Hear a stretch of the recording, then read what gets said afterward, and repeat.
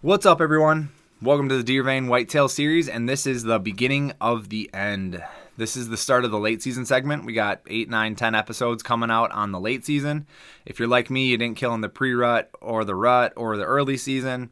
Now we're on the late season, and it can be a real grind, but at the same time, deer are still plentiful. They're still active in daylight hours, and it's arguably one of the best times to kill a mature deer just because there's so much scarcity around. So, it should be. I've already had recorded a couple of these podcasts, and they've been awesome, really helpful, very useful for me personally, and I hope they are for you as well. As always, this podcast has been sponsored by onX and Arrow Hunter Saddles. I really appreciate their support, so if you guys could show them some support, that would mean a lot to me. Arrow Hunter Saddles, it's a tree saddle. Saddle hunting is getting real popular right now. I use that saddle probably 50-60% of the time.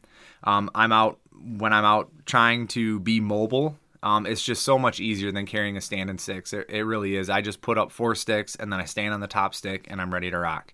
And you can pretty much get into a lot of different trees.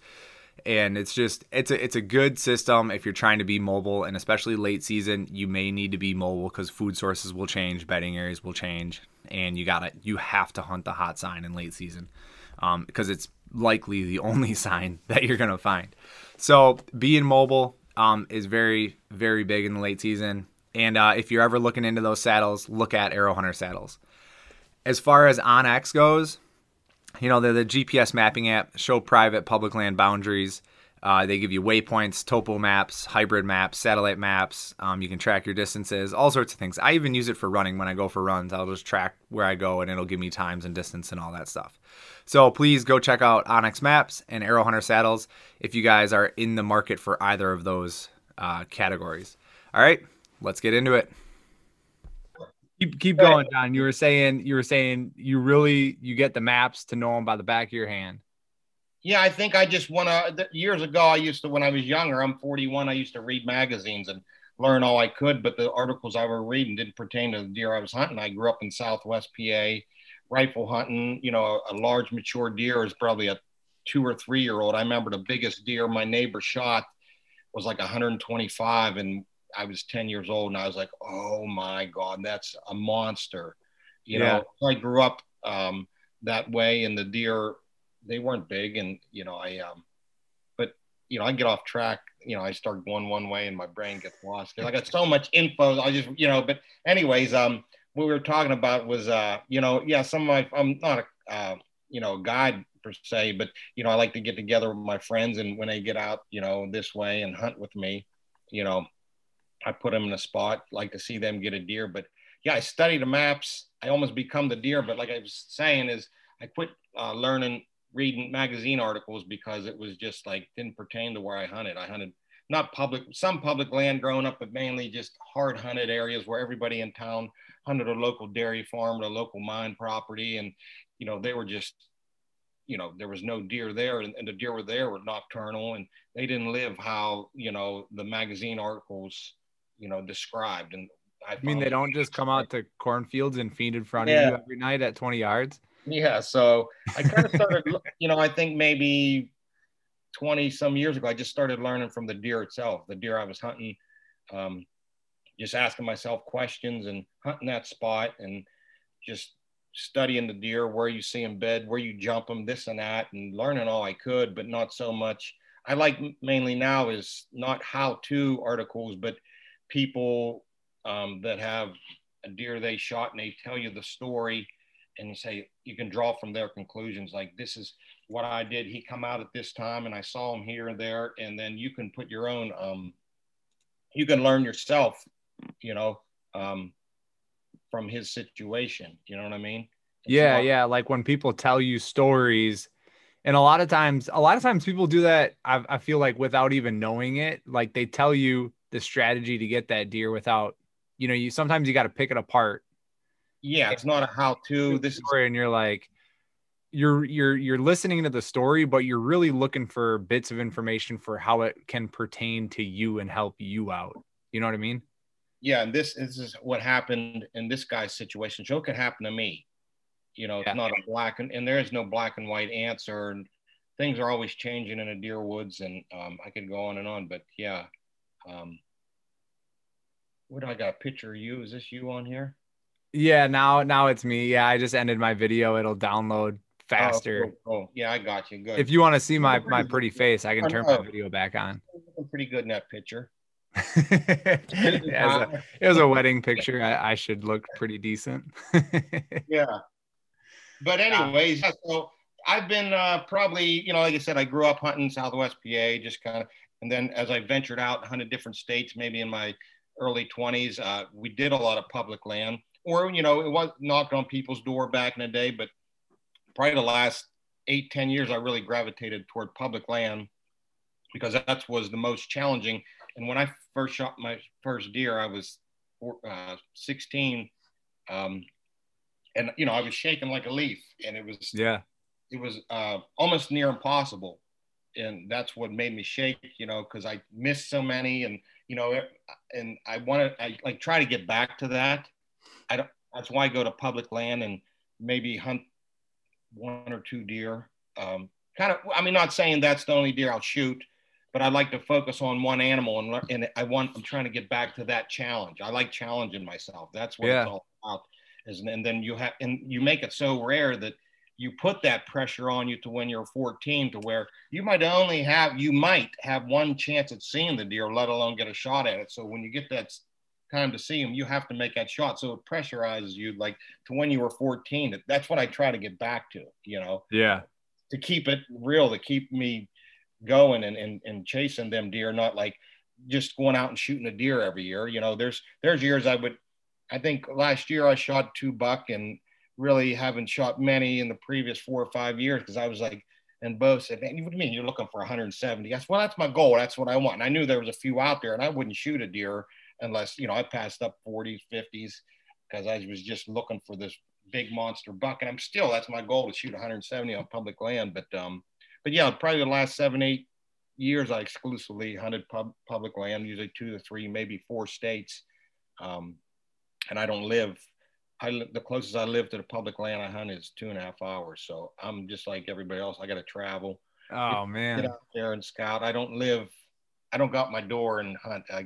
So I got to kind of, and in the when I was younger, I worked for a guy in the summer, and I would take off from October to January. So I traveled, I lived out of my Jeep. That's all I did was bow hunting. In the last 5 years, I kind of grew up. I started my own excavation business, which requires a lot of my time there, to where I don't have the time I used to, it kills me. But, Yeah. yeah, so I still got to travel to get to some of the public land. Some people message me, "Oh man, it's nice to have them deer in PA." I say, "Yeah, PA is huge. I don't have them in my backyard. I still have to go almost 3 hours to get to where I'm hunting. But Oh yeah. Yeah, and real quick for everybody listening, this is Johnny Stewart. If you want to find him on Instagram, it's the Johnny Stewart. Do you have any other socials? no, that's about it. Johnny? Yeah, just go there. Go there and Okay. find Johnny there. Um So no, that's yeah, I can only imagine that having your own business is going to eat your time. You're not able to just be like, "Oh yeah, I'm going to take off for 4 months." yeah, and the time I take off here, like I took off mostly the first couple of weeks in November, and it's like them bills don't stop coming. I got some big bills, and it's like you're like, and that it kind of messes your head up, because you're like, I should be working, and then you try. Sometimes I get I lose my patience, because I'm trying to get that deer, where you need to have patience when you're hunting these deer. And that's why sometimes I don't do so good in a rut. I do better later in the year, because I'm like, okay, this is your last chance. You need to be patient. I'm trying. The rut's crazy time. We had some hot weather out here, a lot of nocturnal stuff, and it's unpredictable. Really, you don't know what's going to happen year to year. You can kind of guess, but um, so yeah, so I don't know. So that's basically what I've done the last 7, 8 years. Pretty much strictly public land. Probably the last eight 8 years to 5 years ago was when I really hit it hard, and just kind of, maybe up to 10 years ago, I was still hunting public land, but I would just take 3 or 4 states, and what I would do, I would hunt 4 or 5 days in one state, then I'd run to the next state, and I'd have cameras there, because I'd be having scouts study maps, and I would just hop around, because you can't have like intensity and volume. It don't go hand in hand. You can't be doing everything right on public land, sneaking in, having being scent free, sitting there all day.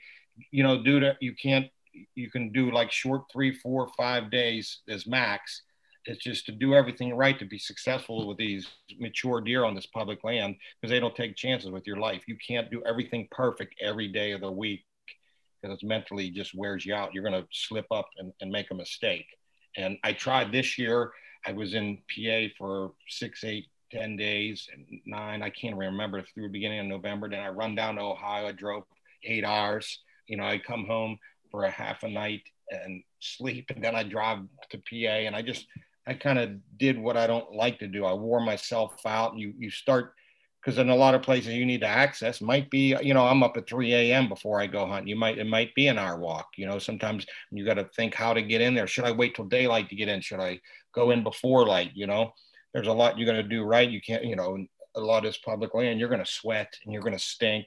You got to, and you got to take chances, to get there. But sometimes, and that's why you need a lot of different places to hunt, because you might screw one place up, So, Yeah. Nope, been there. Yeah, you can't. It's hard to go about 4 or 5 days. You're maxed, and just mentally and physically, you get. And I tell people that go, out of state, and they got that 8 days. I was like, hey, take a day off. And like, I'm preaching to the choir, because I didn't do it this year. I just went, and I wore myself out. It's too hard, man. And the last day of the season, last Friday in PA, I went out in the morning, and a lot of guys were in that hunting camp where I stayed, and they were drinking, getting ready to go bear hunting. I wanted to cry. Like, I got to go bow hunting. Yet they weren't bow hunters, because bear hunting started Saturday, and Friday was the last day. It was like, so I went out in the morning, and you know what?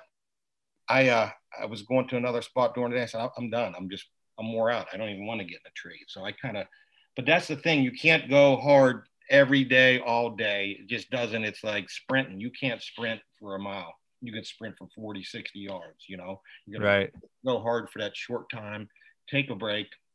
And that's what I used to do in the past. I would go 4 or 5 days, then I would go to the next state.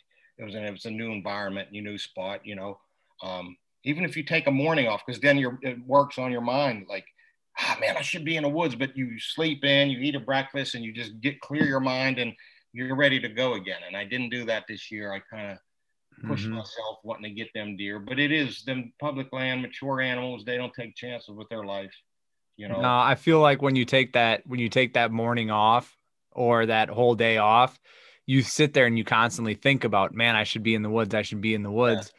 But at the same time, if you're in the woods at that time, you're almost like zombieing it, and you're just going through the motions. You know what I mean? Right. Yep. You're definitely right. You just kind of force yourself, and then you're like, I need to be out there. And then you get a fresh start on that afternoon. And it might be peak rut or something, you need to be there. But if you're wore out, you need to stop. So, and I went against that this year, but these mature deer don't. And then even during the rut, I tell people, you might have a day or two that these mature animals are dumb, and you need to get in close to where the does, or, where they're even bedding, and where they like to move, because they don't move in the places that the yearlings, 2-year-olds, does, fawns, they're satellites. And a lot of the area, the biggest thing, what's the biggest thing you look for? I said hunting pressure, because there's hunting pressure. They live with hunters, and they satellite them, and you find them seams, them nooks, crannies where they live and where they feel comfortable moving.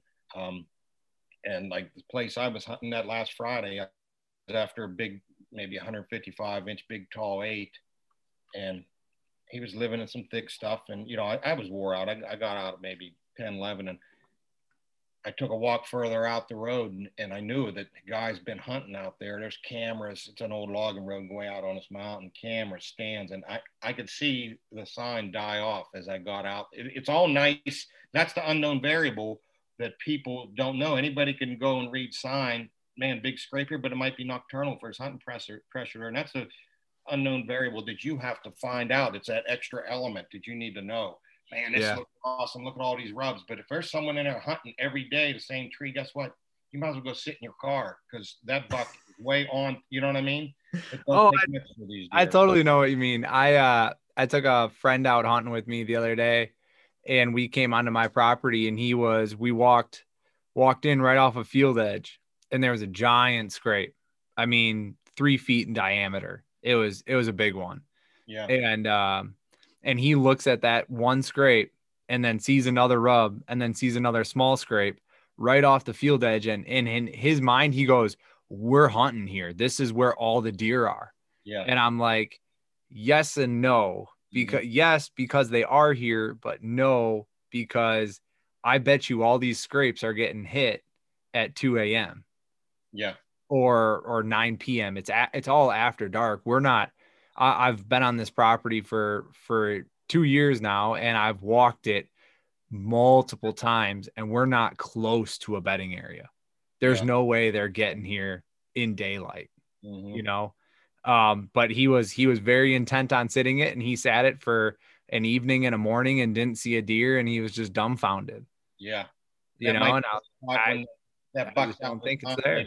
Yeah, maybe once or twice when that big mature deer's out of his mind, he come running through there. And when he comes running through, he's gonna be running. But it's just like, but you're right. That sign is made at night. And I've been learning, I've just like everybody else, probably the last 10 years, I've been running trail cameras, 20 to 30 I usually put out. But I used to hunt them rubs, whether it was bedding or wherever it was. I find a big rub and scrape whatever I'd hunt it, sit there, rubs, I learned just from the deer before I even started running cameras. I'm like, man, I'm not. So I knew it was nocturnal, but I even people talk about different types of rubs and why they're made and what they mean, and I think sometimes they're the deer don't sit back and say, okay, this is my primary scrape, this is my signpost rub, this is my rub line. They don't do that. You know what I mean? It's like, Yeah. I said, what if a deer comes through the woods and he sees another deer, or their testosterone levels are up when they start rubbing, and he's just angry and he just wants to rub 5 trees in an area and he goes about his business. That doesn't mean he's coming back there. He don't own that territory. But a lot of things I found running cameras, I would put them on big rubs, in the last 5-10 years, and the bucks wouldn't come back. I'm like, and I thought he was visiting this area, but I think a lot of what I'm learning is, and another spot I hunted is, they go into these areas that they want to be in, and they make these rubs, and it's almost like, think about it. If they were inhabiting this area, maybe where does live and all the best cover, and it's like, man, this is nice, but that's where all the hunters are. If he was there living, he wouldn't have to make rubs because his scent and his presence was there. So he wouldn't have to rub as much. So I think they make these rubs in some of these areas because they're not there. It's almost like saying, hey, this is my territory still. I can't be here. For example, this one buck this year, this little field was rubbed up. I mean, like you wouldn't believe. A couple times this year, I knew it was 150, 160 inch deer making the rubs. I put the camera out, through October into November. On them rubs, I never seen them, 2-year-olds, 3-year-olds. I found a rub a half a mile on a hill, probably the biggest rub I ever found, 12-inch diameter. And it was coming from that field. And, like to me, I learned from the deer. I almost become the deer, and I learned what he's feeling. And I know all the hunters are down there. It's close to the road. And he wants to be there where all them rubs and all them doe are, man. That's awesome. A lot of does, and you'll see young bucks running does in November. My buddy hunted there because all them rubs, like you said. And this buck, he's so mad. He dug the dirt up in front of this rub, this 12-inch diameter tree. He was so pissed. He was just so mad that he couldn't be there because he's more worried about surviving than he is breeding. So he has to go lay out on this mountain. You know what I mean? Yeah. His instincts tell him, after being, and it's all pressure related, that the hunters are there, and we're predators, he's the prey, and he knows how to stay away from the predators where he has to go to survive, to keep his genes alive and carry on his race or whatever, you know what I mean? But yeah, I find this a lot where these bucks, you'll have this rub and they're like pissed off. They can't be there. The rut's in, they can't be there because there's hunters there. They smelled them. You know what I mean? Yeah. But a lot of rubs I find in these locations that the deer won't come back to, and it might be, and I left the camera there on them rubs. I checked it. And another thing, I check my cameras at night. I get up 3 a.m. or after dark, and because you're into these areas where you want to hunt, you want to sneak in there. So like, I checked that camera. It was last Thursday morning, like 3 a.m. I go check the cameras before I get in and hunt, and help me decide where I want to hunt, and not screw it up, go in and, you're checking a camera during the daytime when you might be spooking deer, but Yeah. that camera. So question about that. This is pure curiosity here. So like, I mean, I check my cameras. I'm an opportunistic camera checker. Like if I'm in the area and I have the opportunity, if I'm trying to get out a little early or if I'm leaving, I'll swing by and check a camera during season. This is all during season. And I do that just because it's like I'm already there. My scent's likely already there. I'm gonna just sneak in there, get the card, and get out, swap cards, and go. And there's a lot of places. If you're checking them at night, would you be afraid that the deer that mature buck is up on his feet and in that area and you're spooking them? That don't bother them though. They'll see at night. That's like they don't. I bet how many times do you think a mature buck been spooked by a human at night in his life? Probably never. So that they don't care. I've walked up on them. That's a great point. That solves my piece right there. And that's why, that's exactly what you're saying is deer. If you make movement and make noise and all that in the dark, they don't really register it at nearly as much as a threat because they know you can only kill them during the light. Yeah, that's when their humans are in the woods. And another neat thing is, we're getting into late season. I can go on about that, but that spot, it was a real heavy frost, cold, and I was going up the road and I had just my headlamp up and I looked over and there's some hemlocks, thermal covered, and those were just laying there watching me like, oh, no big deal. Walked by and went and checked that camera. But another place I used to hunt in the Midwest, Iowa, Illinois, everybody hunts the afternoon, the evening. They sit by the cornfields. Okay, so there's public land.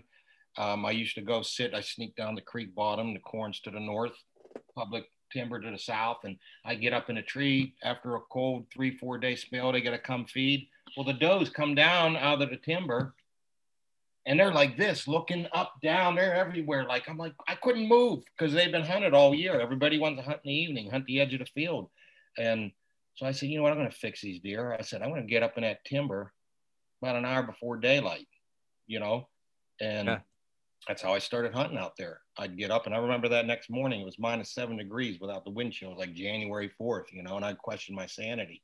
And you walk up in a timber, and there was a lot of deer. That was before that EHD hit that area, and there was tons of deer up in there. I walked in there to sound like, I'm telling you, the deer 2 counties over could hear me crunching through them leaves. Hey, them deer come in the woods like zombies because they never seen a human in a daylight, first daylight in the morning. They walk right by me. I'm sitting on the ground. It was so cold. I think I was muzzleloader hunting, but I shot one that year that way. And then I would get in a tree a couple times and the does were bedding on a ridge, just like, look at you. Once you get up in a tree, they don't care because their just brains turned off to that. They never been spooked at that time of day. Up in that timber, yeah, or in that spot. That's why I've been shooting deer out in the Midwest in January at daylight because I get up there and nobody does it. So I'm up in the woods way before daylight, and they're not spooky and they're not looking. They come by like zombies, like drunk off corn. They just come up and they walk right by me. You know what I mean? So you got to think outside the box with these deer and do what people don't do. Do the opposite. But yeah, checking cameras at night after dark.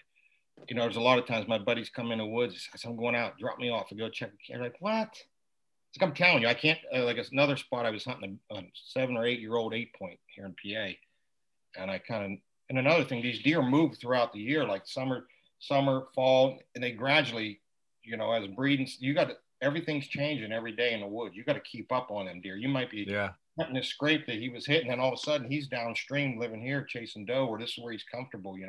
It could be hot, then it's like it's gone. So you got to keep cameras running, know where the hunters are, and you got to keep up to date on what's going on in your hunting area. It's always evolving, changing. But this year I went and checked that camera after dark, and he was there in half hour before me, and it was a thick area. I actually hung a stand. There was this place I knew I wanted to hunt, but I left the camera. And I went in 4 days before that. The last 3 days he's been there, but before that he wasn't even there because he was still in a different mode. He was mid-October, and this is where he moved. And I hung a stand and I got out there. I hunted the next morning. I didn't see him, but and sometimes when you're into a thick bedding area and you want to check and see if he's using it, I go in at dark, after dark, maybe an hour, like an hour, to give them time to get out and be mobile and walk around and get in there and check them spots, see if they're using it, and because you got to get close to them bucks. them old mature deer, like I said, you got to get in tight to where they're at, where they're safe. And a lot of them deer people, I tell my buddies, don't even like up there. There's the deer numbers aren't high. There's concentrations of them if you're getting around clear cuts, but that's where the hunters are. I said, but don't even use trails. They roam, and a lot of deer. And I tell my buddies that a lot of these deer up into the 7th, 8th of November, you do get these flurries of does coming in the heat, but they're still nocturnal. They're still got their sense about them, and but they do all the, like this year it was kind of warm through November. The rut, I think, and all my cameras showed deer at nighttime activity, walking at night.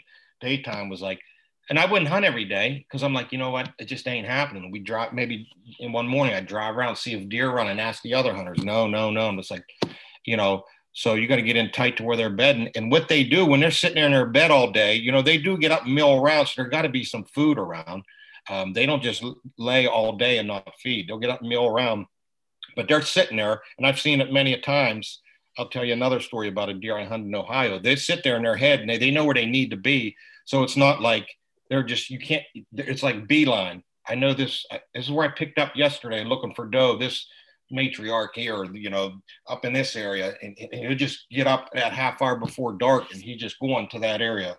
You know what I mean? And if you're 100 yards away, you might as well be 100 miles away because and that's why a lot of you, they roam and they know, they keep it random, and they keep moving and that's how they survive. But the one year in Ohio, a public land, there was a ridge and a point, and this buck, he come up the hillside and he didn't go up over the ridge. He went around the point down the other side. That's how he crossed that ridge. He went around that point. So I got up in a cherry tree and he come by me, probably 125-inch 7-point. And what it was, where he came up the hill was an old power line. It was kind of grown up thick. And so there was some cover for him when he would come up and he would go around that point. There was 3 old telephone poles on top of that ridge, but he wouldn't go up over and expose himself on that ridge. He would just kind of go around that point and down the other side, and that was private land. And I passed on him. He's a mid-20s, 7, big, heavy, nice, mature 3-year-old.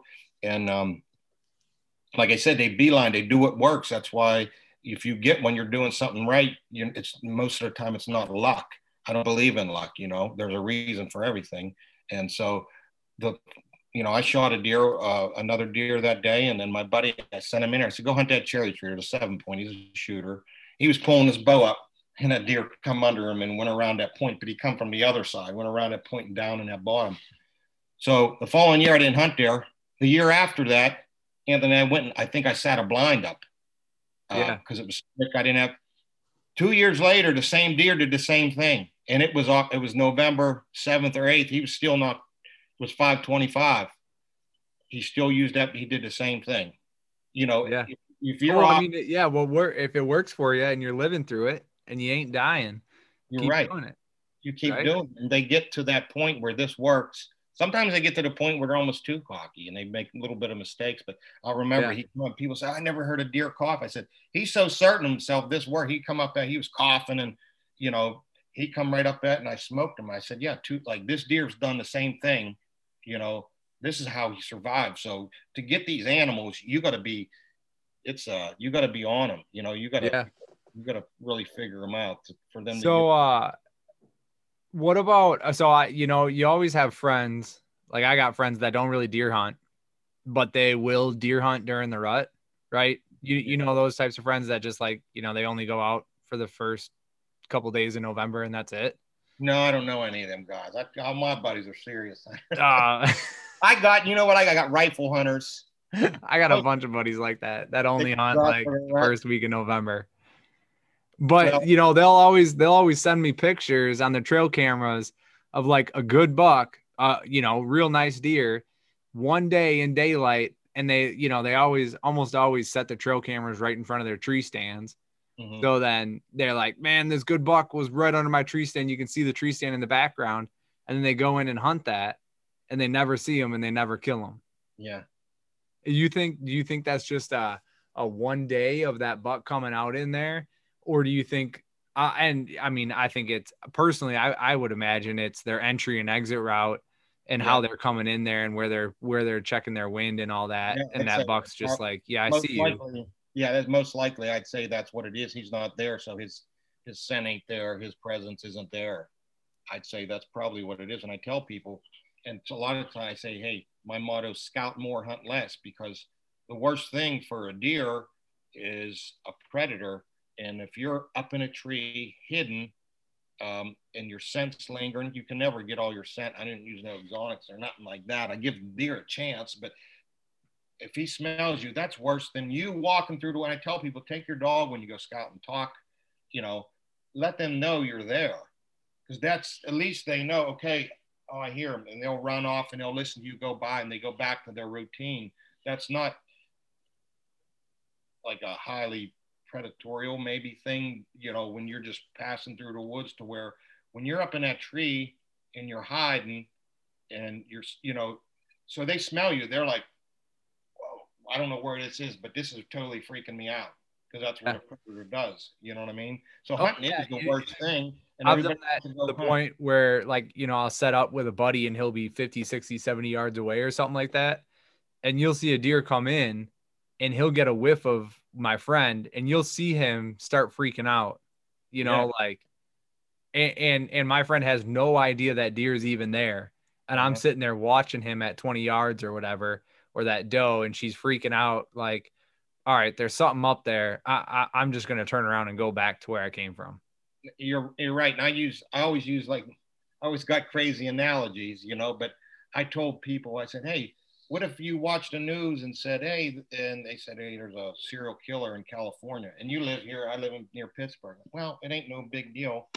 But what if they said, man, there's a serial killer in your town? Like, I live in Bethel Park, is little, then you'd be a little bit freaked out. To me, it's like when that deer smells you and can't see you, that's like you're right there in his bedroom, and that freaks him out. If he hears you off in the distance walking, that's like, oh, that's the serial killer out there on the other side. Okay, I understand. There's humans. The deer live with humans. It's inevitable when you're on public land. They know you exist. But when you're there in their bedroom or close by and they can't see you, but they smell you, that's what really totally alerts them. And that's hunting. That's what people do. They go out and hunt. And that's what screws up. And I keep my stand, not all the time here in PA and different parts of Ohio, and that your wind isn't a constant thing that you can rely on. Like sometimes, if you're less on top of the mountain or a lot in the Midwest, you can kind of rely on a certain wind. But a lot of times here, you got to get scent free as you can, because there's wind swirls. And I don't, it's like a balance scale. It's like, you got to find, like, people tell me, oh, you said this one time, but you said this the other. I said, because there is no right answer. It's like a toolbox. You got to have all these tools for, okay, you used a 12 millimeter wrench on that nut. How come you don't use a 12 millimeter wrench on that nut? Because it's a 13. You got to use a different tool for that. This is different. It's different. Yeah. You got to have a toolbox full. You got to be all kind of tools. You got to be prepared. And so, yeah, that's what it's like. But oh yeah, I'm out of Wisconsin, and so unlike you, I do have 6,000 public acres right out my door. 5 minutes to the first parking lot, 30 minutes to the furthest one. So I spend a lot of time out there. Yeah. And it's a lot of swamp, not a lot of hills, pretty flat. Mm-hmm. The wind here, very reliable. If it calls for northwest, it's almost always northwest. If it calls for south, it's always south. If I go to the private property that I can hunt, it's hills and valleys. And I set up a stand this August.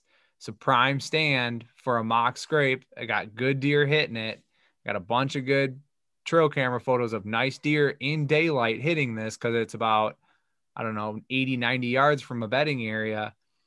And it's set up for a northwest wind, which is a cold front, Wisconsin. And I get in that stand on a northwest wind, and it's blowing south.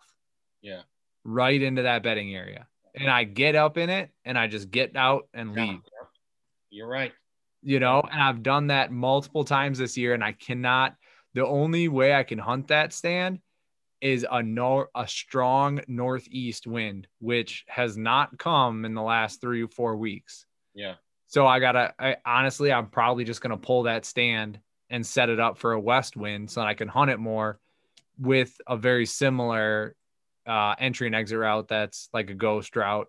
I call them just ghost routes when you have premium entry and exit. You're never really crossing a deer trail. You're never really getting into their zone. Your wind's always in your favor, never blowing into a bedding area.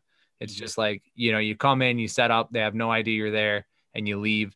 And they're going to smell you at some point, throughout the night as they cross your trail and whatnot. But it's going to be really faint, and the odds are almost always in your favor. Yeah, and I'm with you. Like I did set up on a place the other day or last week. I can't even remember what day, and the wind was supposed to be northwest, and it was south blowing. And I sat there. Hey John, can you talk a little bit closer to your mic? Yeah. So I set up. Perfect. Is that better? Yep. I set up in a spot with there was a proposed north wind, northwest, and I got into that spot, and it was blowing out of south, and it was that steady 5 mile, mile, just enough. And I'm like, that's where the deer are coming from. And I got out.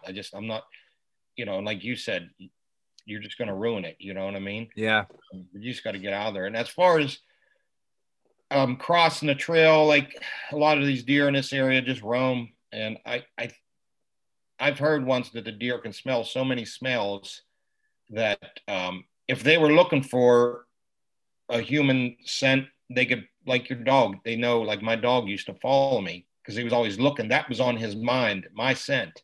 He could smell probably thousands of smells too, but they hit him in the face at one time, these animals. And if he's actually looking for a human scent, he'll pick it up. But, that time of the year, a lot of the time he might cross your trail because that's not on his, right here on his front lobe, But I had that happen this year. Friend and I came in and we did a hanging hunt, and we set up, and a buck came in from where we were hoping he came through, and we were just like, he was on pretty much a run, and came through, just ran right through our shooting lane at 50 yards. It was a little bit too far for both of us. We were really hoping he was going to come a little bit higher up towards us. Our main lane was at 25 yards. But he went running right down the path that we came in on after he passed us. Yeah. And he didn't care at all. It was about 3 to 4 hours after we came through. And it was interesting because that was the first thing I said to my buddy. I was like, man, he's going right to where we walked in, and he didn't care at all. And sometimes it's association. Yeah. Like my buddy, he hasn't hunted as many years as I did. He started smoking his clothes like the Indians used to do. I'm like, well, and the deer come across this trail, smell that smoke as 140, 150-inch deer on public land. I'm like, well, Ed, I said, well, you don't know. Maybe he lived by a guy's house that burned wood, and maybe the guy shot at him one time. He just associates that, or maybe he's that flighty that he didn't like that. I said, but I wouldn't. And I've had him smell my shoes that I left in my basement or walked in some different type of mud. And they didn't, it was a different smell, but they didn't associate it with a human. My camera I had last year, the buck I shot like a half mile away, he went around in a circle like this, his nose down. And I remember when I brought that camera there to find a tree to put the camera on, I was walking around like this. But he didn't. There was just something on my shoes. Maybe I was sitting in my car. Maybe I spilled some peanut butter on the ground and I was stepping in it. I don't know. You know what I mean? But what he smelled wasn't human. That he didn't. It was different. Smelled, yeah. So it was different than what he's used to smelling. It's not like you were rubbing your sweat and your armpits on your bottom of your sole and walking out there. And then he would say, "Whoa, that's a human." Right. Your sole, maybe you stepped in something that didn't really associate with humans in his brain. It was just something. They are curious animals. So, no, it's like why you get those trail camera pictures when they sniff your camera. Yeah, they're coming in. They're like, that's weird. I don't know what that is, but I'm gonna figure it out. They smell something. If they really like wanting to tune in their sense of smell, and and I also in the last few years been hiding my cameras, not just from hunters but deer. There's times I used to just put it on a tree, a small sapling, and your camera's this big. I had deer walk up to it and turn around and walk away. And I don't think it was just especially if he's familiar with that area in his bedroom or something. Mm-hmm. He didn't like that. Is that usually how you're targeting your mature deer, is mainly through your cameras and scout and Yeah, boots on the like ground? in PA, in this area that I hunt, mineral licks, kind of get an idea through the summer, spring, summer, and find out where what's there. Usually run the same mineral licks, and it's weird. You get a lot of deer hunters, and usually they'll hit if they're still alive, they hit that same mineral lick, and then Is that a natural mineral lick, or do you put that out? You're allowed to put stuff out on Okay. on the area that I'm hunting, so I kind of keep track. It just tells you what's in the area. Hey, he still made it. And then you focus on, getting into hunting season. I don't hunt much, mainly because of my work in October, because I'm really slammed in October. So I save my hunting for November. You picked the wrong job to start, man. Yeah, I know. The wrong business, I should say. But I'm slow now. Well, I work enough that I can get some time in November. But yeah. I start hunting through October, November, then bending by the rut, I'm wore out because I go and go and go and go. So it helped. So I just kind of save my time for the rut. But the mature deer I'm after, like I said, they and these deer, I learned the pecking order changes. It seems like through the breeding season, and then they worry about surviving afterwards, December, January, and then the next summer, it's a whole different. They have to. Some deer die. These deer move, because I've had these deer. Oh yeah, he's going to be there next year. No, and he moves across the mountain, maybe because he's smarter and he maybe got pressured there. But they do move. You say, hey, they don't always live in that same area. And these bigger tracts of land. You find that some areas just always hold big deer every year. Yeah, there are those areas. There's always, it just happens. But I see how different animals live in that area. Mature animals use it differently. Like when I grabbed that camera before or after dark, and I hung that stand down in a thicket. The reason I hung it there in September, there was a big 9 there, had it all rubbed up, these thick saplings, and I missed them at 30 yards and maybe 150-inch 9. I hit a sapling. Plus, I'm going to go put cameras down there this year, and I caught this different 8, an old 8, no rubs there. I said that buck's dead, or he moved on. You know what I mean? Because a new deer moved there, but I see how they use it differently, how they visualize living in that area. They might not use it identically to the last deer, because they're all individuals like you and me. How you go throughout your day, and how you eat, and where you sleep, and how you go to bed, what time you get a shower. Like these deer, you might have similarities, but they're altogether different. That's why I said it's like, you said this one time, but you said this the other. It's like, yeah, but it's like the balance scale. You said do this, and then you did that too much. You gotta do the opposite to bring it back. So I'm like, and that's, I don't want to give you a black and white answer. I tell people, I say, you're better off drawing your own conclusion, learning from me, and having that toolbox of tools to where you got all these wrenches, all these sockets. Then you could, okay, maybe I'll try this in this situation, because when you hunt them individual deer, they're their own person, and they live differently. And then if you learn from this deer and you can use it on the next deer, he kind of did this, so I'll learn to do this. But that's what I like most, is scouting and learning an area. And every year it changes, whether it's the mass, the food, and the deer that live there. And there's places I'll go to. I haven't been, now that I'm getting older, 4 or 5 years. Look how this changed, and there's deer here now. But then, like when my buddies come to hunt, and I'm always studying maps and scouting and dropping pins and just walking until I know it, like intimately know it like a deer, and I know where the does want to be. And the biggest thing is the hunters and where they are, because there's not too many places that I go that's so far off grid, or there ain't nobody there, that they're just naturally in their own, living without the thought of human and doing their own thing. Most of this public land has humans on it, and these bigger deer learn how to survive with them. So that's the biggest thing, the factor that you have to figure out in your area, and how is affecting the deer population, the mature deer. Is it because the longer they go without interacting with the human, they might lessen, let their guard down a little bit. But most of the time, the mature bucks are on alert. And so like my buddies come in, here, go hunt this spot, and try, that's a good spot, and so this year, Greg come out and he hit a big one, and he was we couldn't find it. Then 2 days later, I put him in an area, and he shot a 10, and then my other buddy come out, and I put him in a spot, and he shot a 10, probably 130. I've seen that on your Instagram. Yeah. Yeah. So, and they're like, and my old lady's like, how come you're giving all our deer away? I said, I'm horn hunting, woman. I'm, you know what I mean?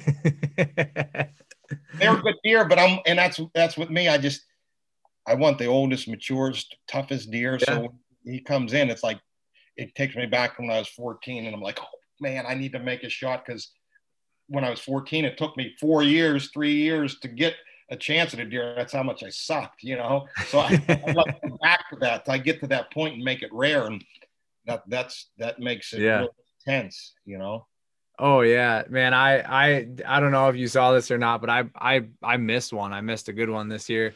Yeah. It was probably like my 8th or 9th day hunting, and he just showed up at 25 yards, and I had about 30 seconds to figure out where he was going. And then I drew back, was looking through my peep. He came through my lane, and he started to walk kind of diagonally away from me. Mm-hmm. And the tree that I ran, the spots that I ranged, one was 20 yards and one was 30 yards. And he was walking backwards towards the 30-yard tree that I had ranged. And I put my 30 pin on him, and I just put it mid body. And hindsight, I should have put it low, but I pulled the trigger shot right over his back. I had some hair in my broadhead, and I rearranged where he was standing, and he was only standing at 26 yards. Yeah. And I was just devastated. But on the plus side of that deer is that I think he's only 3.5, and he's probably 135, 140 inch 10 point. Wow. So he's or 3.5, I should say. I don't know. What did I say? 35. Yeah, that's cool. Yeah. So he's a good deer. And thankfully, I still have pictures of him on a mock scrape in daylight. He's still active in the same area. And I'm pretty sure my dad, we had gun season out in Wisconsin last weekend. So yeah, yesterday and the day before. Yeah. And it's still going on right now. And he, my dad's buddy saw him, and he missed him twice with a gun at 100 yards. So, and I know exactly where he went, and he went into a big bedding area, and they have no way out of that bedding area. So if we wanted to drive it, we could set up to pretty much to the point where we're going to shoot at him a lot more. And this guy that my dad had brought was one of his good friends, and he hadn't shot a deer in a long time. And my dad said, well, do you want to drive that? And I said, I don't, but if Frank really wants that buck, we can. I know there's going to be a ton of deer coming out of there, but if he misses again, the neighbors are killing him for sure. Yeah. Like, that deer is going to die. Yeah. And so I asked Frank, and thankfully he said, no, I'm not really one for shooting at running deer. I like them when I like to try to kill deer when they're being deer. And I like to, be more of a hunter than just, push them out and shoot them as they run. Yeah. So we left him there, and he never came out that night, and I didn't see him. I didn't see him the next day, and it's only probably like a 5-acre chunk, but it is real thick in there. Mm-hmm. The next morning, I watched that chunk from afar, and 9 does came out in 1 buck. I couldn't figure out how big the buck was, but I did see it was a buck, and I was looking at him through my scope at 400 yards, and I could tell it was a good buck. Mm-hmm. I don't know if it was him or not, but they came out, and I could see another hunter on this is the neighbor's cornfield. I could see another hunter a few hundred yards in front of them.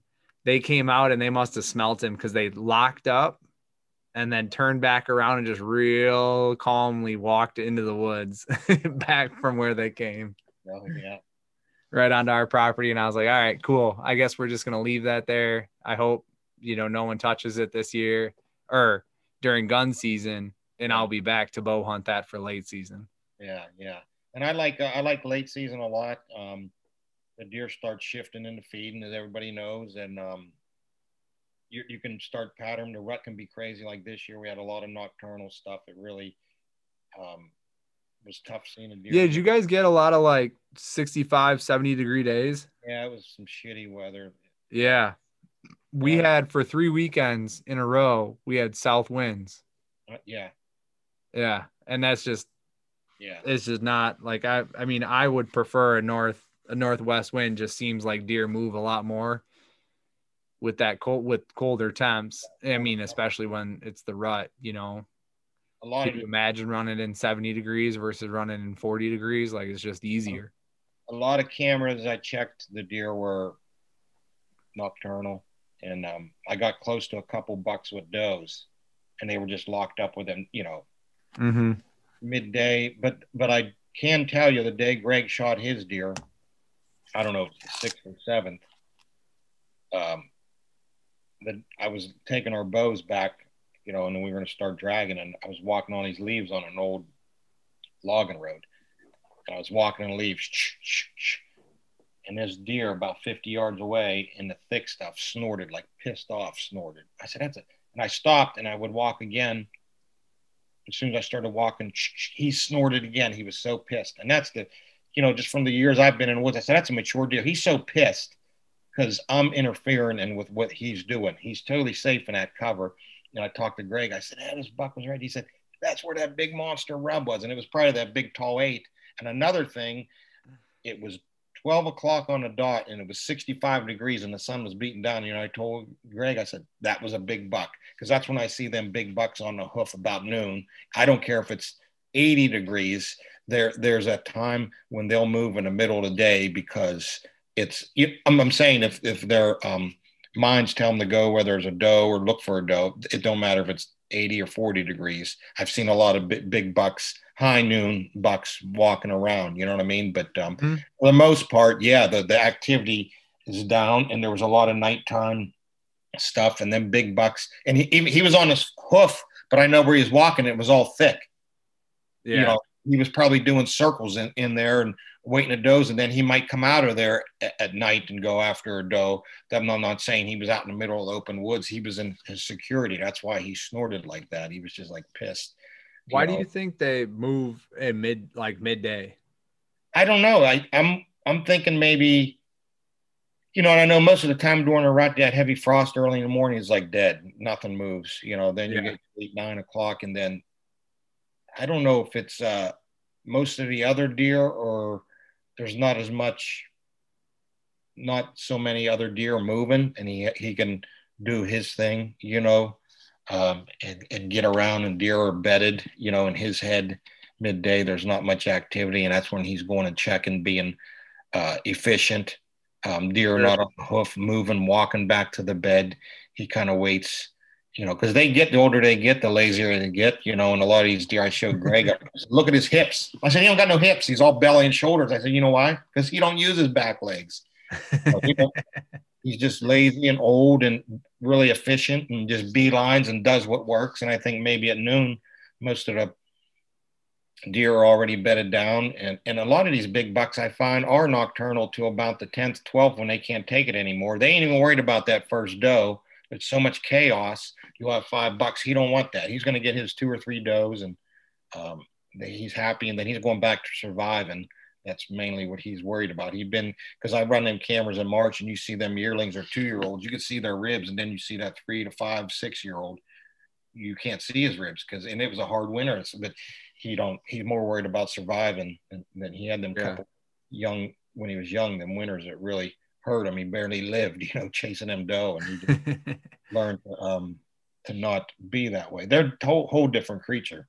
It's amazing. They're really amazing to, you know, hunt a mature. I think that's like the one thing so many people struggle with when they first start chasing mature deer. And I'm not saying like, and I definitely not saying that I'm there, because I feel like I'm still learning a ton every single time, especially doing these podcasts personally has helped me out a lot in getting better and better at finding mature deer. You know, just finding them in general is tough. You know, people will put out trail cameras for all season and never get mature deer on camera, you know? but I think that is like when I really started getting mature deer on camera, it was like kind of like a light bulb turned on in my head, like, oh, this is why they're over here. This is why they're here. And a lot of it, especially on the public land. So I hunted the public by my house for 5-6 years straight. And a couple seasons, putting in well over 50 sits on the public land just to try to figure it out. And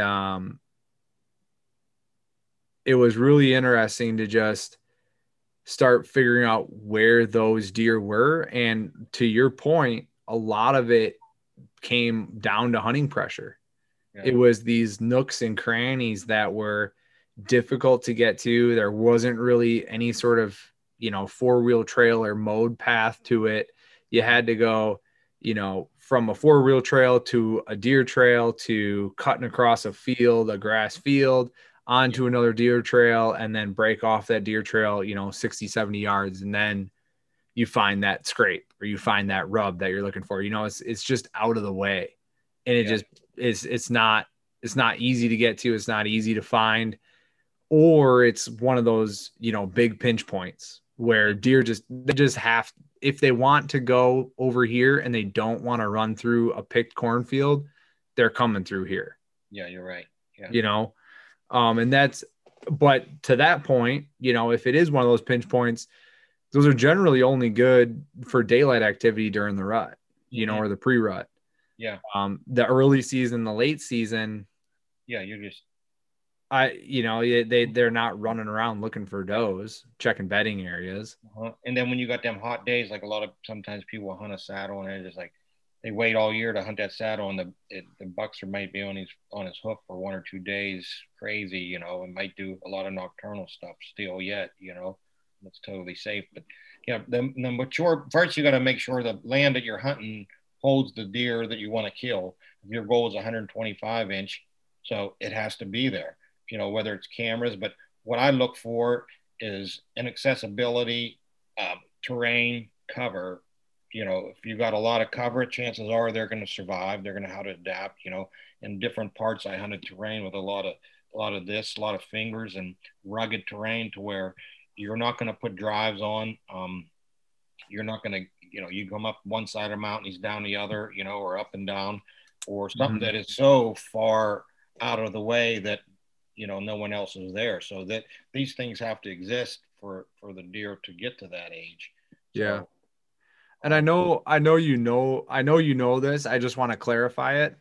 If you're putting trail cameras out, in August and September and early season, and you're not getting that 125 inch on camera, then that's what you're looking for. That doesn't mean that you can't kill a 125 on that property. That just means that they're not living there right now. If you have those cameras up throughout the whole season and you never get one, then you might be in the wrong spot. But like John was saying earlier, those bucks move throughout the year. They figure things out. They like different areas and different times of the year, different bedding areas, different food sources, different, doe groups that they're after, different rutting areas. And so maybe they're not there early season, but that camera might spark up, late October, early November, and then die off again by mid-November. Mm-hmm. So then, for next year that you got to be in there in that 2 to 3 week window. Yeah. And vice versa. Like some properties are only good late season or only good early season, only good for gun season. Yeah. And like you said, everything's changing, but if you're looking for an animal you want to shoot, if you leave it there long enough through the summer, you're probably going to catch the majority of deer that inhabit that area. You know what I mean? To see if that's what you want to shoot. And there's times I'll get 2 or 3 cameras in one little area facing all different directions. Then you see, well, I didn't get nothing on this camera. Well, this one has a bunch of deer on it. So I take a lot in consideration of cameras, but you're only seeing a quarter of the piece of the puzzle. Yeah. Yeah, that is one of those things that I always struggle with is when I shouldn't say always, but I struggle with often is when I'm dropping a trail camera. It's okay. So here's a prime example. We have a bottom, we have a creek that runs through our property. We own the North Hillside. We own the South Hillside, and our northeast portion of our property. If you just picture a big rectangle and the river runs right through the middle of it. Mm-hmm. The northeast quadrant, right off the river, within, I don't know, 50 yards, almost right on the fence line on the far east side, you got a scrape about 20 yards off the fence line, a real big one. And then within 50 yards, you got 5 more scrapes. Mm-hmm. And it just goes, it starts in the open and goes to thicker cover. Okay. Yeah. And the best tree that I can get into without having to hunt on the ground, I'm still trying to kill them out of the tree, because I self film, and it's just so much easier to self film out of a tree. You can get away with more movement up there than you can on the ground without a blind. I haven't used a blind ever really to hunt deer, to be honest. Which is something I should be doing. But anyway, so I have all these scrapes and I don't know which one to put my camera on. Yeah. They're all open. They all are. Yeah. They're all dirt, no leaves on them. And, it's a 50-yard stretch. So it's like, okay, which one? Yeah. I'm hoping that the buck just comes through and hits all of them. The big bucks. I don't know the answer. So I just put it on one that kind of covered an entry and exit, a couple entry and exit trails.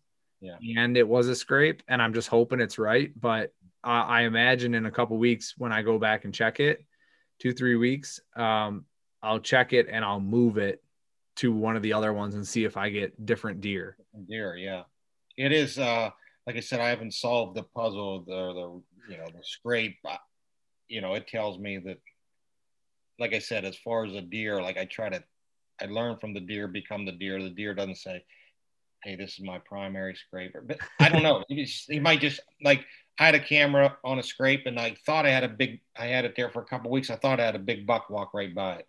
I'm like, is that a big buck? How come you didn't hit the scrape? So, I mean, you could drive yourself crazy. And that's like the rub thing. Like, people I talk to other guys that, have scientific data, and they're just like, hey, we don't have an answer why they're rubbing here. And I said, well, maybe he's just angry and mad at that time, and he wanted to rub some trees. I kind of get to the point where you become the deer, and you're just like, well, maybe I just wanted to rub some trees, because all the info I've learned, and a lot is just constantly walking, and it's only in the last couple of years that people really started asking me questions, and I'd be like, oh, that's a good spot, and like, what? And then I had to sit down and think why, and all the reasons, and this is why. I give them, because they want the answer, not just because it's, trust me. But if you tell me, like Greg said, you can tell me it's a good spot, I'm gonna go sit there. So that's a good spot. You can kill a deer there. I shot one. I said, oh, good. Well, yeah, and even then, like those scrapes and those rubs and all that stuff, it changes year over year with the personality of the deer as well. Yeah, the deer. It's just one of those things. Like, it's like. A buddy of mine, Parker, who's been on the podcast a couple times, he's been hunting this deer that he's named Pope. It's about 170 inch, 12 point. Yeah. And it always left his property the first week of October, the last 4 years, or the last 3 years. And they've been watching it. He's been trying to kill it since it was like 140 inch. And then it went to like a 150s, 160s. And then last year it was like mid 170s, maybe 180s. And this year it's still, he's still 170s, mid 180s, but he's had pictures of them all year so far, on his property. And he's on a totally different pattern and a totally different, portion of the property that he never had him on years past. Yeah. And he's like, what in the hell is this deer doing? And it's hilarious. On the outside looking in, it's starting to get hilarious, because he will hunt a spot and that deer will be in a different spot, and then he'll go hunt that different spot, and then the deer will be in the other spot he was yesterday. That's why I said the randomness keeps these deer alive. They don't get fresh, they keep moving. There are times when you find that area where during a rut or something, he's coming through a certain area. I'm going to catch him here, and it's not a trail, but this is an area. You kind of catch them in. These are where the does are, and it's not like black and white. You might catch them here. But yeah, I found a shed hunt last year. I found an area was pretty hunted hard, and then people would go all the way out this road, all the way out the mountain, hunt. About halfway out on the left, it was damp, grassy, not a lot of, then a lot of saplings grew up, little fields, grassy fields, and so I shed hunted there, and there was some scrapes out on the ridge. We had cameras, and the bucks that we had people walking, hunting out there, and we had decent bucks hitting it. And people think they're going to walk this roadway, this old logging road out this ridge and scrape this up. There were scrapes, but that doesn't mean the 5 and 6 year old deer are doing that. That's what the young deer do. You know, these ones inhabit the same area, but they're just over here in this because everybody walks by this. So I found all these scrapes, So I went back in September before there was a lot of ferns and high grass, and before the scrapes were even active. And I dropped 4 cameras. I come back November 1st. Me and Greg went back there. We had oodles of bucks on there, 150-inch eights. The one he shot is 130-inch 10 was on there. So I said, "Oh, this is it. This is where I'm going to kill my deer." So I left the cameras there and I hunted the 5th. We checked it on the 1st. I went back in the 4th or 5th. Ain't nothing on these cameras. All these, and it was just like trails and scrapes, and it was thick in there. And I hunted, and the next time I went in there on the 7th or 8th, that's when Greg hit his deer. So I got out a tree earlier, but a guy come walking through, and that just screwed my brain up. I'm like, well, these deer are not that, and most of the time I just leave because I don't know. That just throws something into your equation that you don't know. I'm just like, did he mess it up? Most of the time I'll just leave, but I kept hunting there, and I didn't have no deer on my camera. Now I don't know if they left because of him, or it was rut and they were running around. So I left the camera there. Last time I was in there, November 11th. I come back November 19th. And then on the 17th, them 2 big 8-point showed up, and they were running in front of my camera running does. They were there the day before. I'm like, and they drive you crazy. You're like, and then you start thinking all kind of crazy stuff. And I just left that area. I said, I can't even hunt here. I said, I sat there that morning, and that guy was in there. It was just too much. That's why I like not seeing anybody, like knowing where the humans are. And then I go here, and I went here, and this guy was in here, and then I found his camera. I'm like, so did this guy screw it up? You know what I mean? Yeah. It kind of threw a monkey wrench, and that's the hardest thing to figure out is the pressure. Mm-hmm. Most of the time, I can kind of know where the hunters are. And I used to go to places like, I think last year I talked on a podcast. I said, yeah, I went to a place in Ohio. It was a 5-hour drive. It was November 13th, 14th. That was the first I can get there. Some open oak woods. I said, I run through the woods. They're like, what? I said, it was an hour before dark. It was prime time. I moved through the woods as fast as I could. And I was just, my mind was taking in everything, and if I seen a doe, okay, well that, after the guy's it was a pretty hard hunted piece of public land.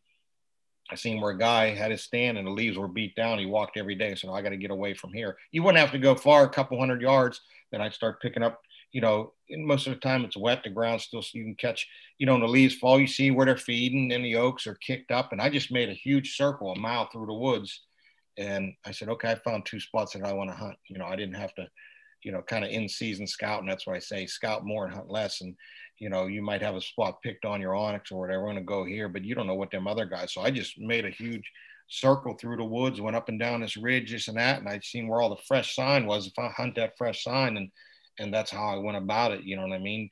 The deer will tell you where the people are. You find the deer and then there's no people there, then let's hunt there. But then you can also wear a spot out yourself. My buddy told me that year, said, nobody hunting there.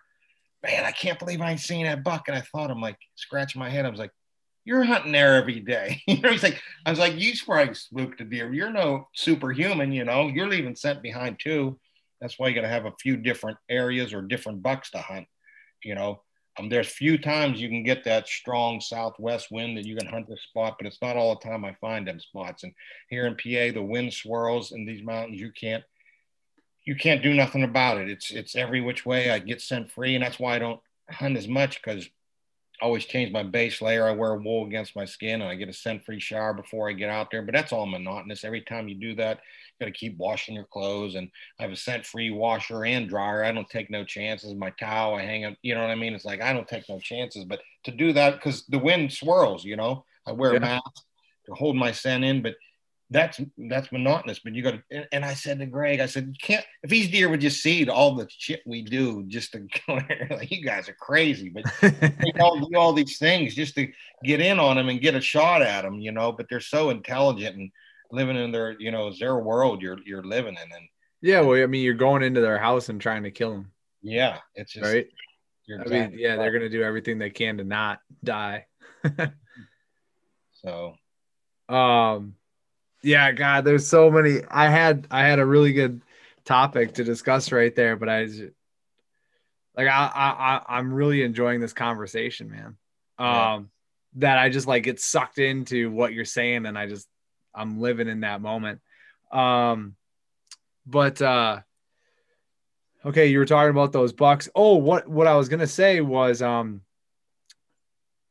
effect is that hunting pressure takes it can take like for me for instance, one of the pieces that I hunt right outside my house is about 2,000 acres. It takes that 2,000 acres, and once you understand where all the hunting pressure is, it condenses it to maybe a couple hundred that you really have to focus on. Right. Because that's one of the nice things is it's almost like it bottlenecks the deer to certain portions and certain segments of that property. Yeah. And that's all you need to focus your time on then.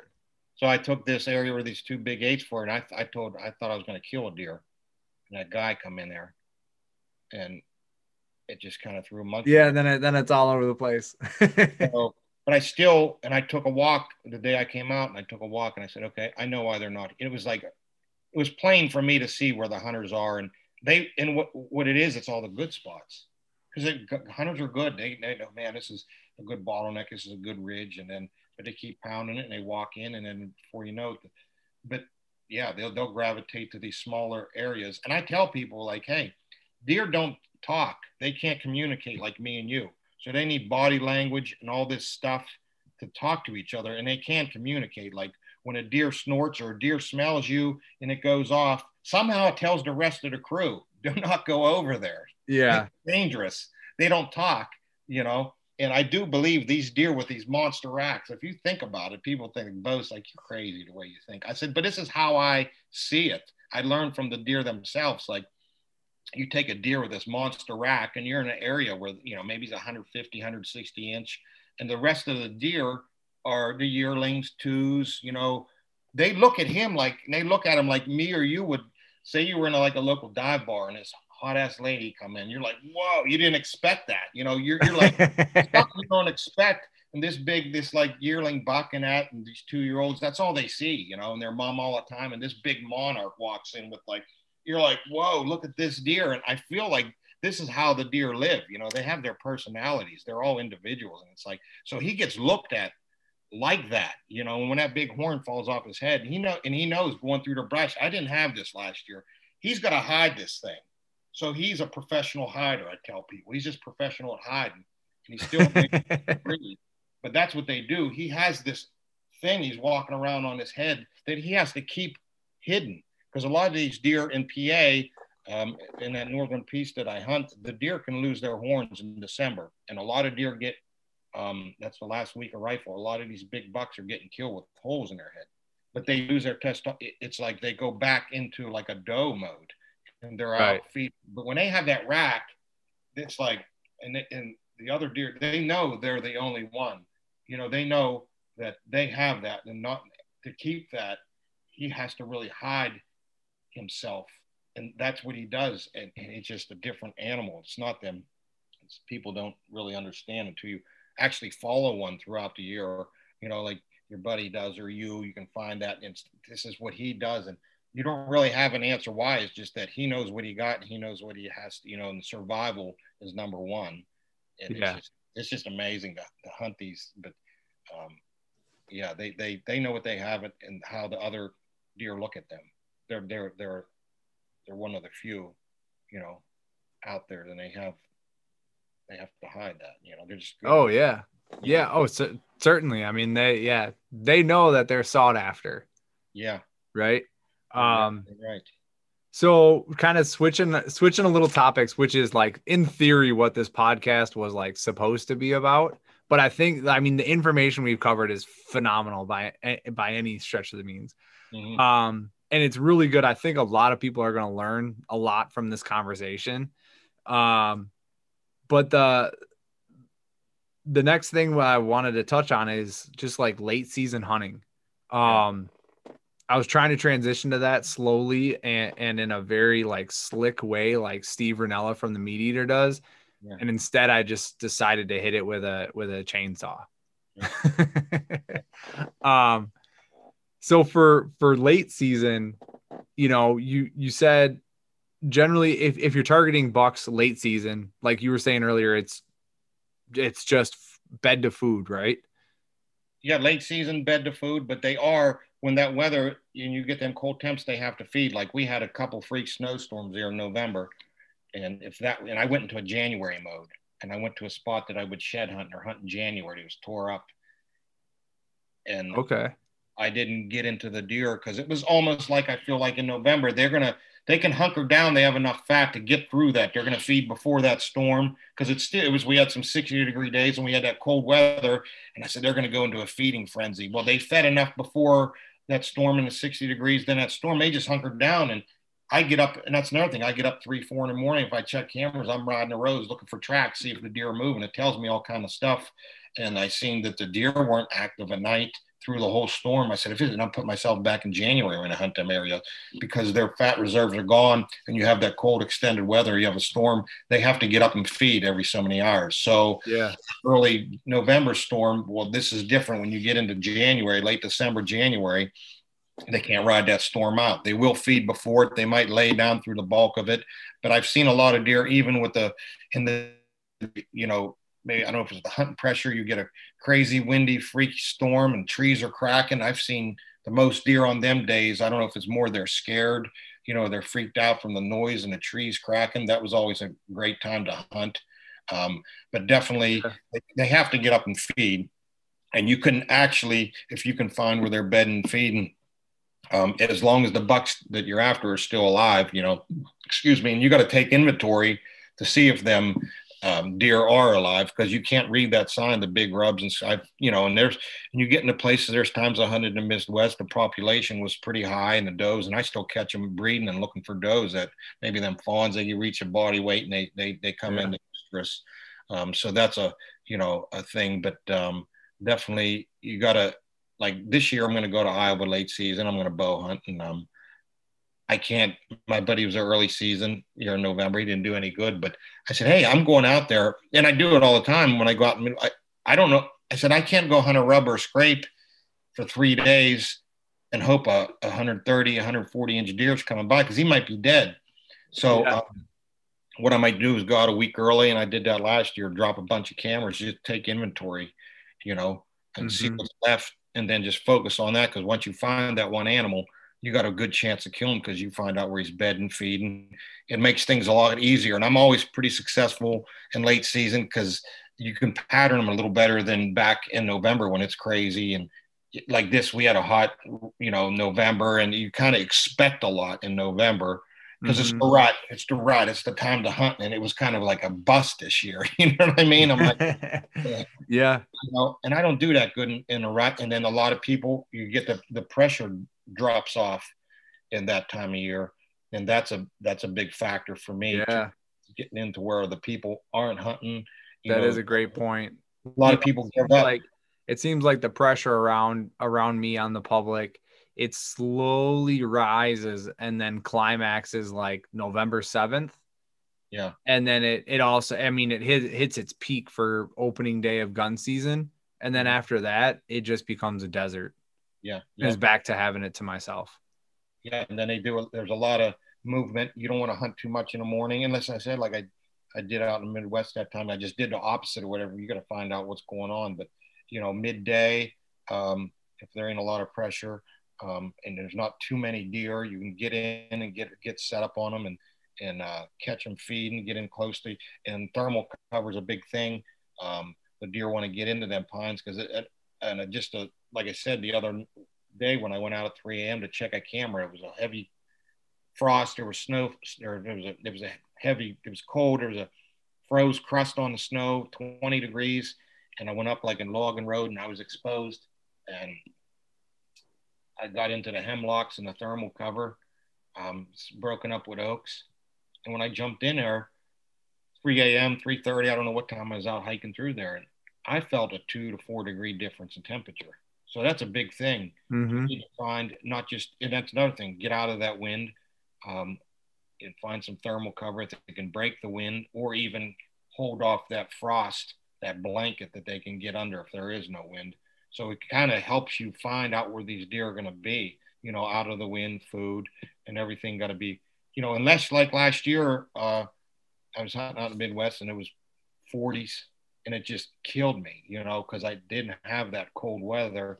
I ended up shooting a Right. deer, but it wasn't what I wanted. I wanted that brutal cold weather to make them feed. And I got on a ridge and I shot a good one, but I kind of depend on that. And another thing I do is I'm pretty good at tracking. I look for a good track. I'll drive the roads, get up before daylight. I love driving the roads if you can.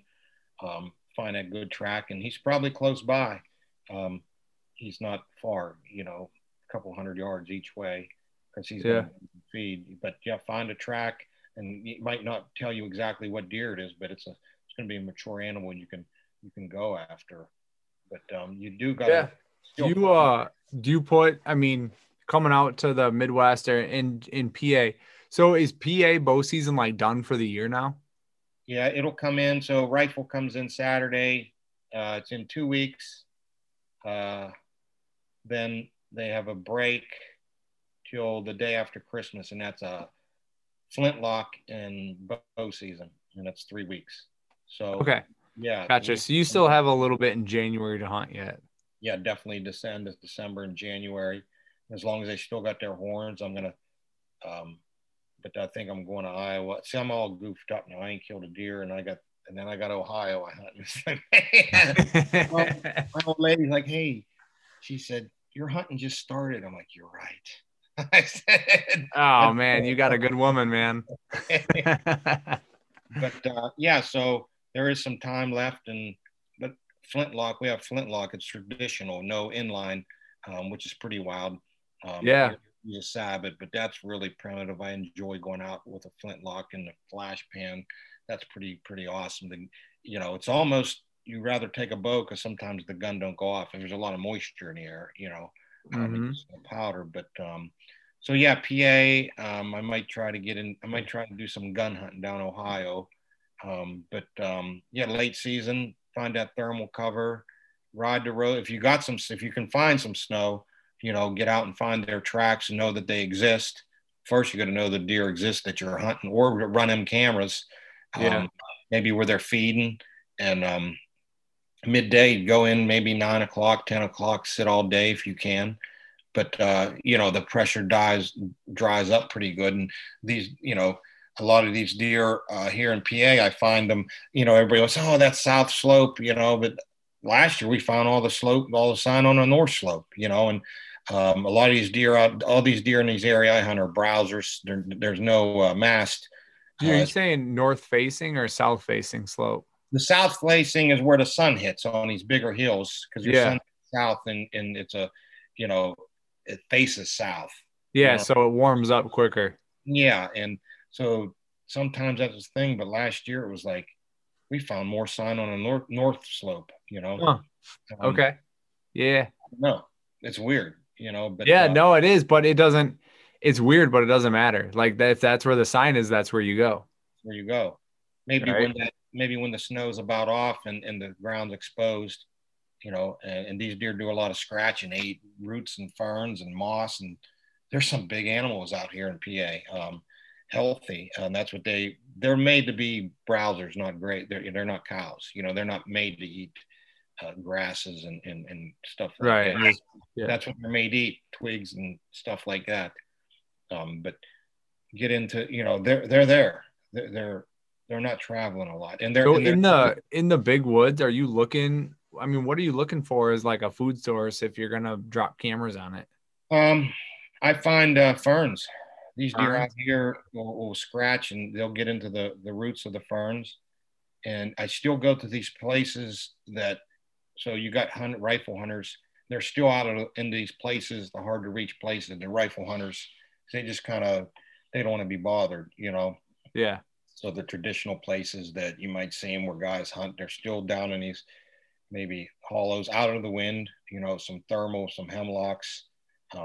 They'll lay under, but scratching these hills, browsing on like some of these clear cuts have blackberry browse and they just nip on them and eat those. But yeah, for PA and these big woods, there's they just scratch in the snow, you know, scratch on the ground. And so yeah, no, it's I'm just curious because I don't hunt, you know, I'm in Wisconsin, so we have cornfields. Yeah, it's totally different. Yeah, they but it's amazing the deer we have here, body wise, there's some monster deer out here. Oh yeah, I mean, you know, PA is similar latitude to Wisconsin. I would expect you guys to have some big body deer. And there is no they get food, right? It's not like they don't get food. See, the way Pennsylvania is in this area, maybe in the 1900s, I don't know exactly when, but they logged all this area.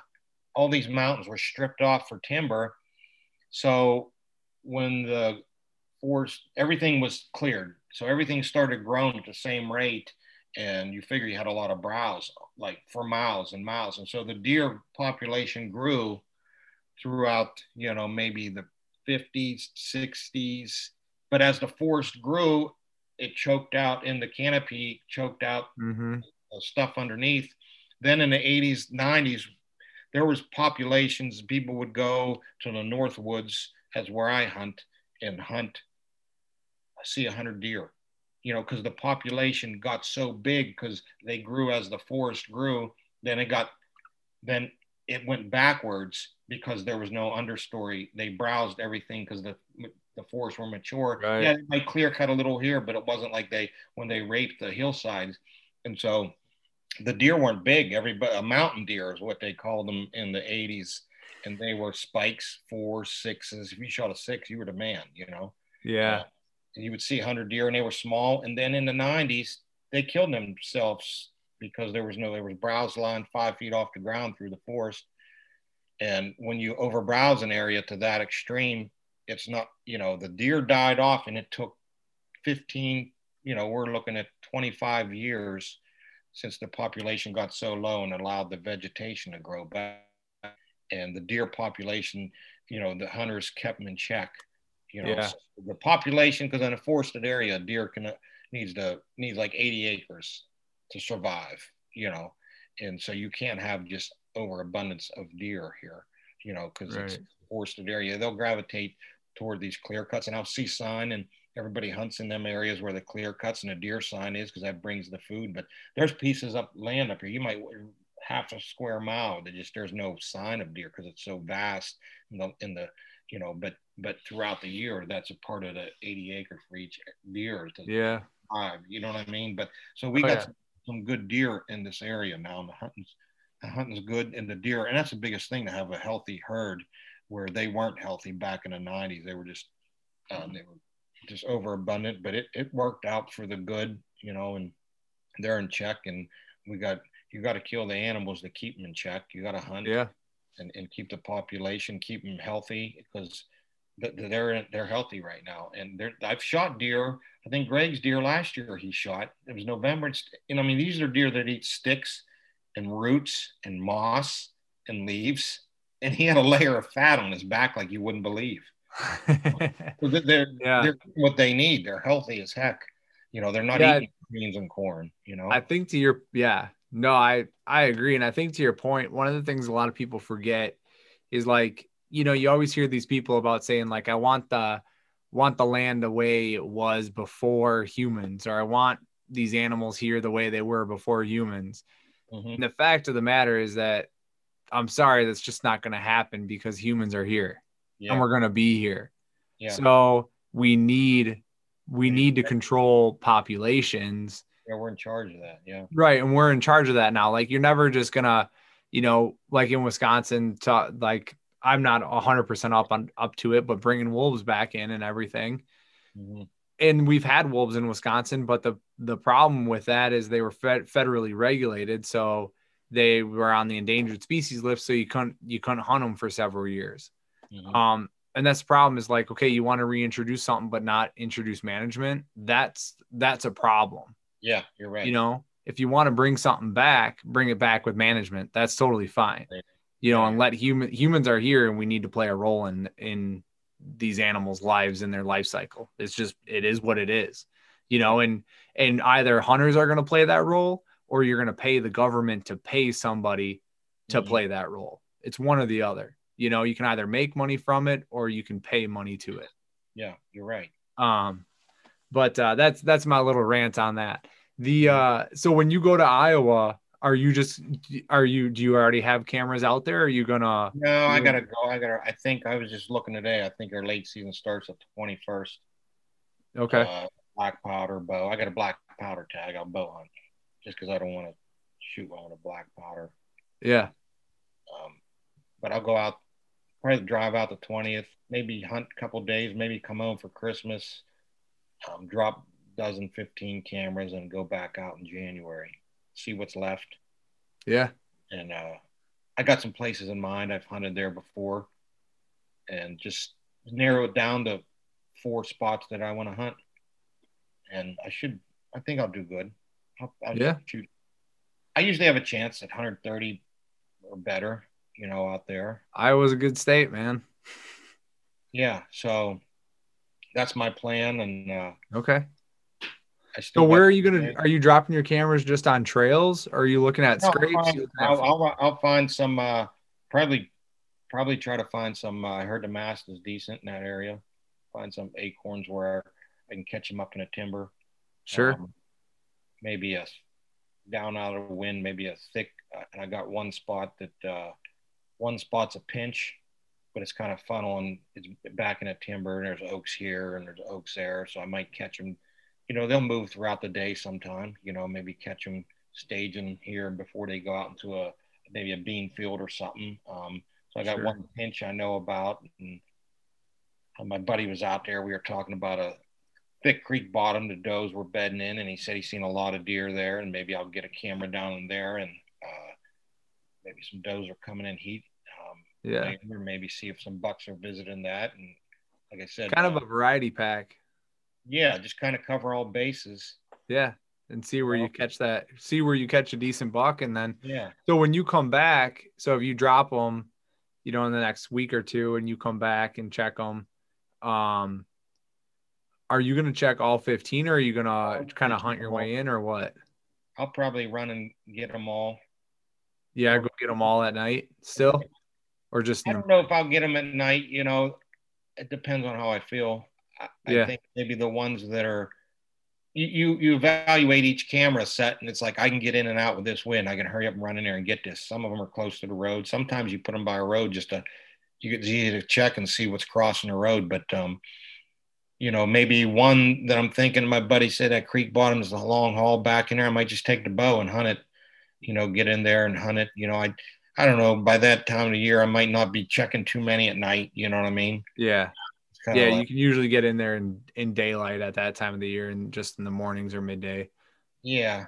But Yeah. I'll just evaluate where I think the deer are and see if I can get in. And if it's a long hike, like I'll take the bow, maybe set up for an evening and hunt and pull that camera. But Yeah. like I said, and it takes time to learn these areas. You're not going to just learn as the deer change and live in that area.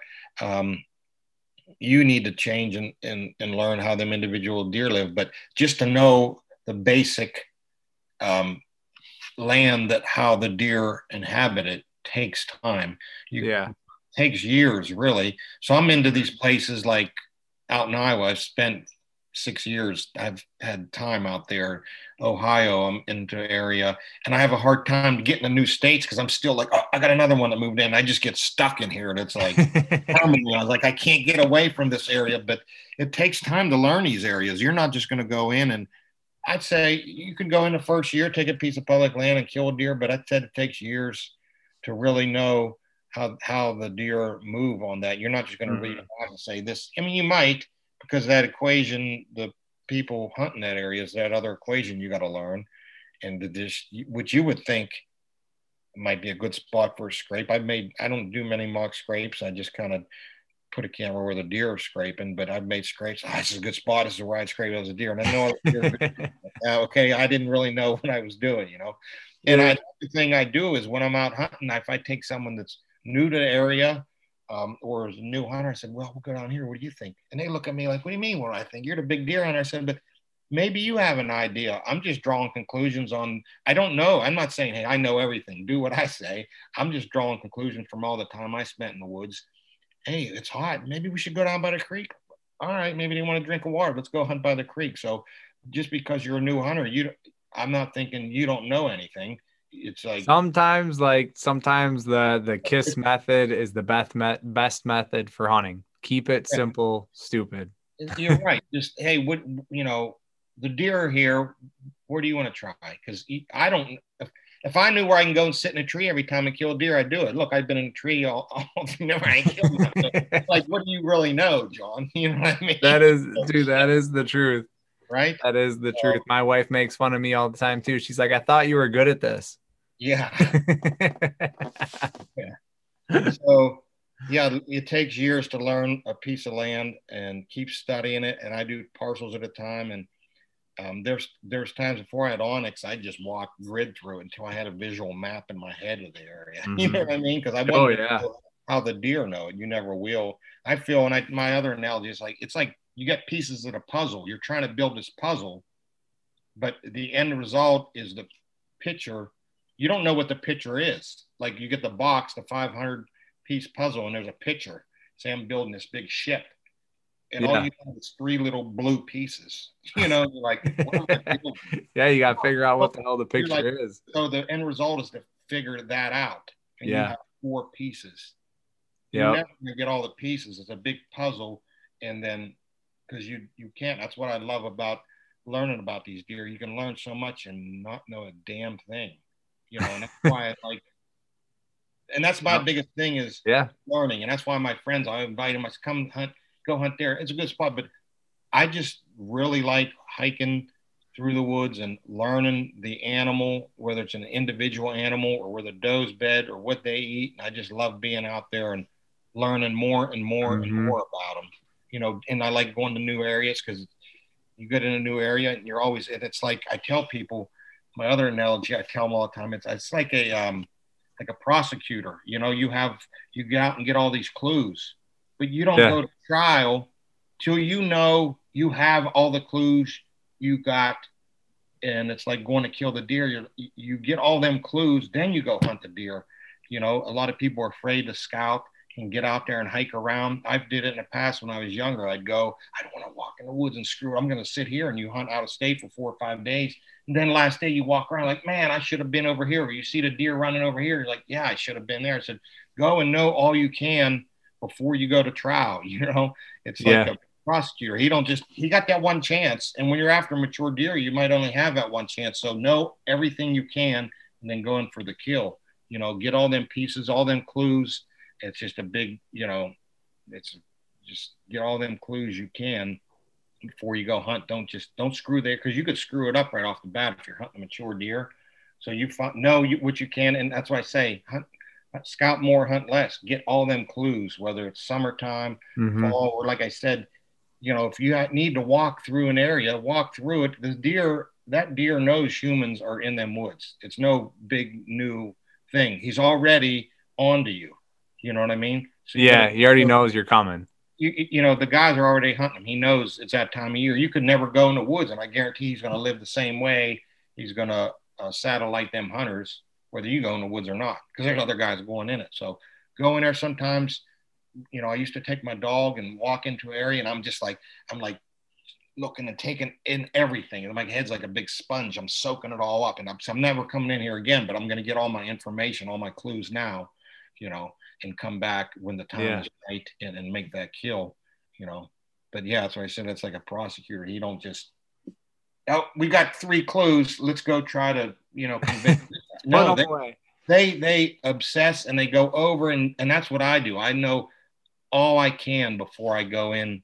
If it's a certain animal, like this year, we found them bucks hitting them scrapes, them 150-inch 8s, and I didn't know everything about them. I just knew, and then a guy come in kind of. But if I find an individual animal that I'm really wanting to kill, I got a few, but it's not like one. It's like, so I'll just bounce around. I don't know one individual animal like I like to know and go after them. Like this year, I just been bouncing around and enjoying it and learning different animals and stuff like that. But yeah, know all you can and you know, you say the best chance is your first chance in after them. You know what I mean? But feel it too. Don't just, you know, have a gut feeling, but it all come together. If you find all the clues and you have that gut feeling, go with it, you know, try it out.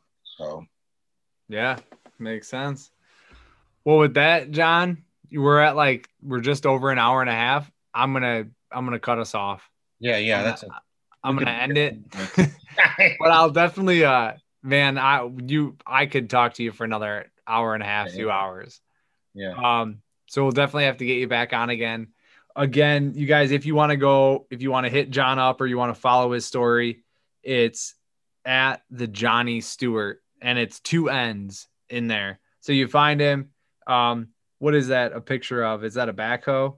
Is your it's an excavator. I think we had a couple deer hanging, so I had like a little bit of everything. Yeah, I can see that. Yep. Last year's killed, but you got any questions, hit me up, send me a message. I like talking maybe, and I like to help people if I can. And a lot of times you don't really, I can give you ideas, but like I said, it's that toolbox. You got to get all the tools and find what wrench works on what bolt. You know, I can't you're not going to sit at your house and say, hey, I got this buck living here. Where should I set up? I'm like, I have people ask me questions and I ask them another 30 questions back, you know? So right.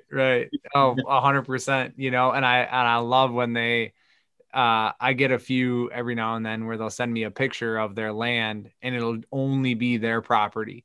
It'll only be like the 40 acres they hunt and they go, where do I sit? And I'm like, send me the GPS coordinates, 'cause I need to see what the hell is going on around you. You know, it's not your property. It's the whole area that takes effect into where you need to be. Yeah, you're right. But yeah, find John there. And, nah, man, thank you. I really appreciate having you on, and I'm going to end the recording, but stick around for a second, 'cause I got a couple questions for you. Thanks, Anthony. All right. So yeah, thanks again, guys. If you like this podcast, you enjoy the conversation, you want to learn more about deer hunting and follow along with late season, you know, hit that subscribe button, follow that podcast. And then if you want to find me, it's on Instagram, Facebook, YouTube, and I even sadly now have a TikTok. So that's where I'm at. And we'll catch you guys later.